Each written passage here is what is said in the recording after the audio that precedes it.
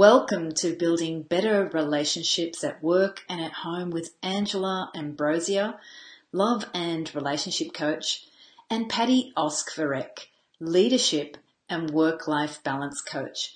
We talk about today's relationships and how to enable you to create long-lasting relationships. Today, we will be discussing working at home with family and establishing a flow. Hi, Patty. Yes, this topic for me has been really important since I've mainly worked at home, and during the virus lockdown, it was really interesting because I've been living with my friends, so everybody was at home. So how to set boundaries of time and space with family when you're at home is really important for me. And especially because I can't multi-focus, let alone multitask. My brain needs to focus on one thing at a time. So how do I set up a flow that can support the way I am? Okay. Establishing a work schedule to help you move into a flow and getting things done. Working from home can be challenging, especially when the family doesn't understand your work demands, your work obligations, or your time constraints, deadlines. Having established set hours, communicating them to the family and friends. To them, here are the hours and the days I'm working this week. And the reason why I say week is because, as coaches, things come up where we may work an evening or a weekend. And Angela, us being coaches, sometimes our loved ones and friends may not understand this because we are working from home and don't realize we have coaching client obligations, networking events, guest interviews, workshops, blog posts, course creation, social media posts, and all other kinds of deadlines to meet. Our work-life schedule can be all over the place, making us crazy and all of those things. But having space for family and friends is so important for having good, solid relationships and work-life balance. That's really important, isn't it? About one question I had to ask myself was how many hours a week did I want to work? And how many hours did I want to spend with family, friends, other social things that lift me up?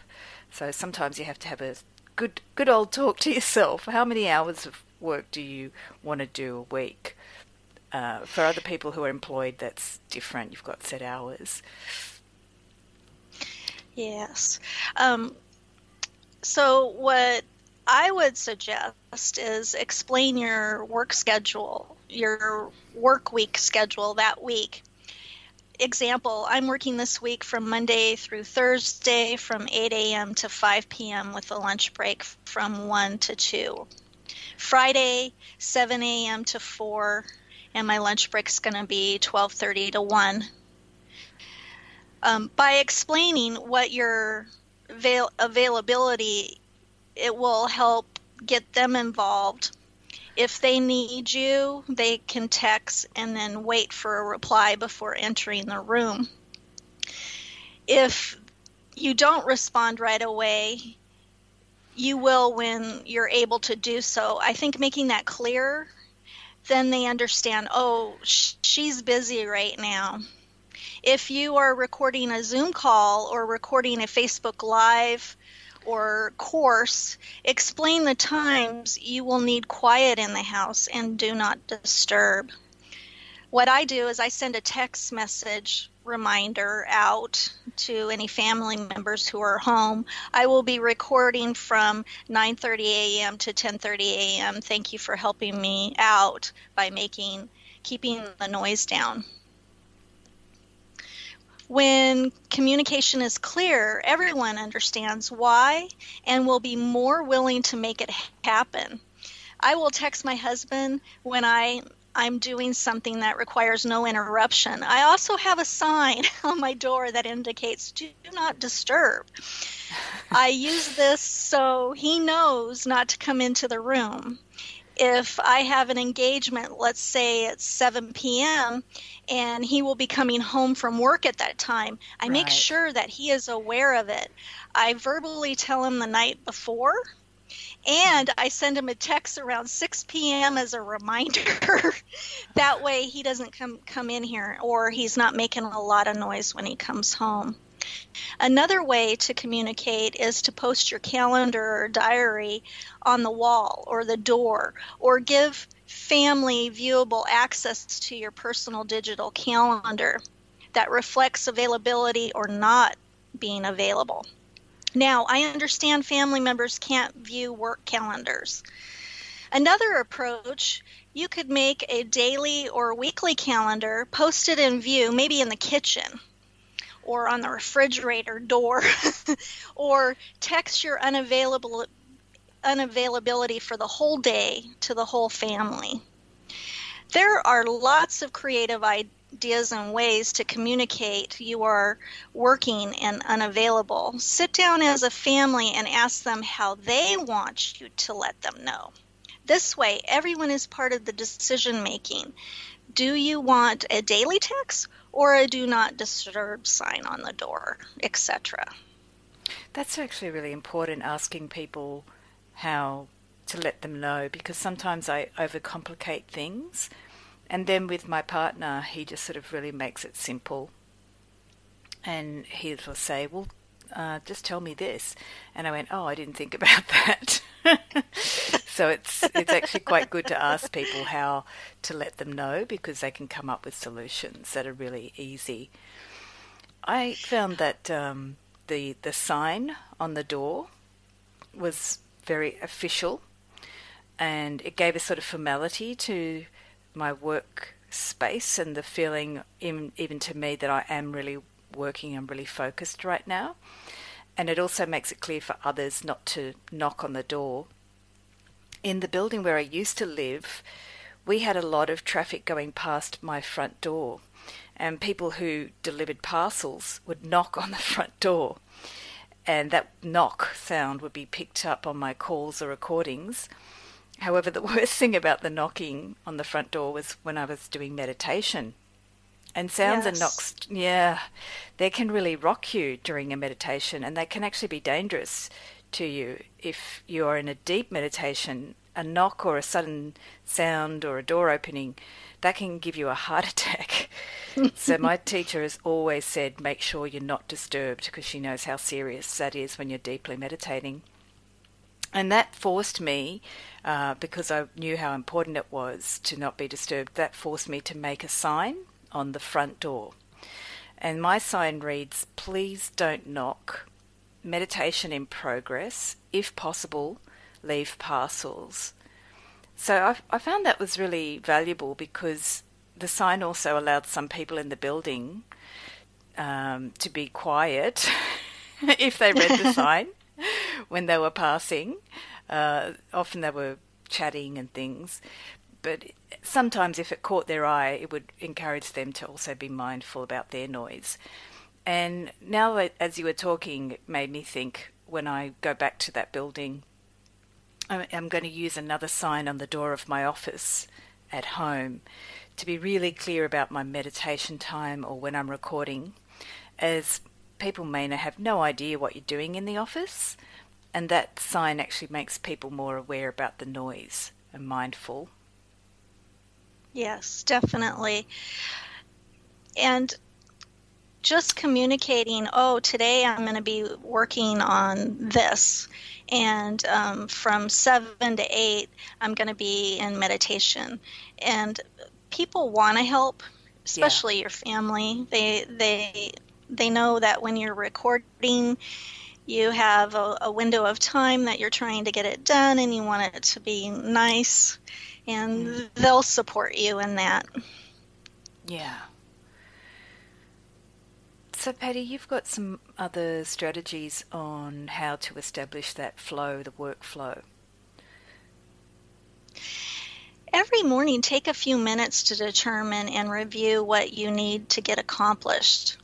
What I do is I make a list and how much time you want to spend on it. There are tasks, online programs as well, such as Trello, your Google Calendar, etc., that you can use to have a task management system. But what I do is I just use a piece of paper, and here's an example of a day in a life of a coach. 8 a.m. to 9 a.m., work on a new online course creation. 9 a.m. to 10 a.m., work on a new ebook. 10 a.m. to 10:15, take a break, get a cup of coffee. 10:15 to 11 a.m., do research for podcasts, social media, blog post topics, ebook, online courses, etc. So you have that 45 minutes to do whatever you need to do for your research. 11 a.m. to 11:30 p.m., create and schedule all your social media activities for tomorrow. 11:30 a.m. to 12:30 p.m., coaching call with client. 11:30 p.m. to 1:30 p.m., lunch. 11:30 p.m. to 2 p.m., respond back to all your social media comments from the posts that you made that day. And 2 p.m. to 2:30 p.m., listen to a different podcast, what you like about it, etc. And then from 2:30 p.m. to 2:45, take a break, get something to drink, whatever you need to take a break. You need to take a break. It's good for you. 2:45 p.m. to 3 p.m., write an outline for your Facebook Live. And then 3 p.m. to 3:30 p.m., do your Facebook Live. 3:30 p.m. to 4 p.m., answer questions from Facebook Live. Download it to your other social media channels. 4 p.m. to 5 p.m., work on what you need to finish for the day. Respond back to emails from clients. Schedule activities for the next day, coaching calls, etc., and update tomorrow's calendar. So that's quite a busy day, but the flow, you're doing a variety of different things that keep you inspired and motivated. Sometimes the calendar flow may not happen exactly how you planned it. That's okay. Stuff happens. It's just a guideline to get things done. Suggestion, use a timer for each activity to help keep you focused on that particular task. I feel having a schedule makes it flow easy to set up quality time with your family after work and on days not scheduled for any work activities. In the example I gave, family and friends time would be after 5 p.m. Monday through Thursday and after 4 p.m. on Friday and all day Saturday and Sunday. So that's kind of an example of flowing your schedule and keeping yourself inspired and motivated. What I love about the schedule is you've got preparation time for activities, because I notice people forget to give themselves time to prepare. Yes. So if you're going to do a Facebook Live, well, before that you need preparation time. If you're going to do any research, you need to actually give time in the calendar to do that research. And that's really important in your schedule, to think about what do you need to do before you've got a scheduled activity, and to give yourself free time or creative time. I think being coaches, we get used to that. We understand the brain needs creativity and space and time to be creative. Some of the things for me that have been very important, perhaps because I am a bit of a physical person, was looking at the space that helps to create flow. And working at home with family these days, it's very valuable to look at your physical workspace and consider, do you actually have a space that's appropriate to do your work? Do your kids have a space that's appropriate to focus on learning? I know we're all compromising at this time and things are new and different. So we might not have the perfect space, but we want to consider how to make it better. And a space is not just physical like a desk. Space includes sound and light, and also may, for some of us, include a mood or a feeling. So I've seen a lot of people in these times of change be really creative with working at the kitchen bench. You can buy a fold-away desk for the bedroom. You can buy other bits of furniture like a screen or a divider to section off spaces in the house and to create a new workspace. And sometimes you won't be able to have a space that's quiet. So people are being more forgiving in these times if you're working and they hear kids in the background or kitchen noises. But consider, how does this affect you? Are there any changes you may need to make without necessarily spending a ton of money? But perhaps you could use your house differently if your current workspace is not really working. Maybe you could spend part of your work time in one section of the house that's more quiet. For myself, I've been sharing a house with my friends, and they've established using headphones in the house so everybody could listen to their own devices while doing work on the school work, or the adults on their work, considering that is work still. And the noise from everybody's devices doesn't interfere with each other's work calls or school classes. And we also found different ways to use the different rooms in the house for work. So some of these things might seem like common sense, like wearing home headphones, but not everyone has a good set of headphones. And not everyone will be aware that the sound that from their device is affecting other people in a shared space. So consider that in your home. How is the sound that you're emitting, whether it's on phone calls or from your screen or device? How is that affecting others?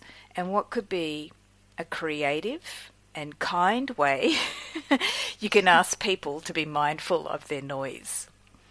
So, for example, I've had my partner, I've given him a set of earphones for his device while we've been in a room together, so I could get quiet, and he got that message pretty clearly. And one thing I've noticed for the benefit of my flow and my workflow is my body. Because of the lockdown, I've changed my movement routine and my physical exercise. In Australia, we're moving into winter at this time of recording, so I found that without moving my body, I became less energized and more stuck in my thinking. And because we've been forced to make changes, a lot of the changes have required extra time and effort on our part. So it's easy to throw out things like exercise or eating well, just to keep up with the changes. Or sometimes just the emotional stress will make you throw something out because it just seems convenient at that time to not do something that you might have done before. So after 4 weeks of the lockdown, when I wasn't stretching my body, I found my body was just crying out for some simple yoga. And that was the easiest thing to reconnect me to my flow. It was really simple, and it's not unusual for me either, just doing a bit of movement or gentle stretching. I've been a dance teacher, so I've always used movement to get my body going. But the odd thing I noticed was that every time I started my day with movement, the rest of my day flowed better. So it was definitely for me about my body and allowing the energy to be shifted from actually physically moving my body. And what was interesting during the shutdown is how easy it was to let go of something that gives me so much flow, and how quickly I went down without that movement. So perhaps a good question to ask yourself, is there anything in your life that gives you natural flow or energy that you need to put on your calendar? And it can be something that you do with the family as well, like going for a walk or singing together. What could be something that gives you flow naturally that you need to put in your schedule to help you flow with the changes that you're now facing. For me, it's definitely movement, and I'll be sharing some of the results of my movement classes in the coming months, as I plan to share some classes for people to discover your own natural rhythm. And you can find out about those classes by signing up for my newsletter. We'll put the link in the description. And for your calendar as well, I always recommend putting that on a calendar. If you have a virtual calendar or a physical one, just schedule it in and write it down on your day. And if you're doing any movement classes with other people, that's really easy because you can schedule that right into your calendar. Yes, and it's important to take those breaks. Like I put the 2 breaks in there. Also having your exercise breaks and your meditation and anything that you do, going to the gym is good to have that also in your schedule. If you want any more work-life balance strategies, you can go to my website, www.coachingforinspirationwithpatty.com, and Patty's with an I at the end. We will have a question in our Building Better Relationships at Home and at Work Facebook group regarding this episode. We would love to see your answers to the questions. Thank you for listening. Thank you, everyone.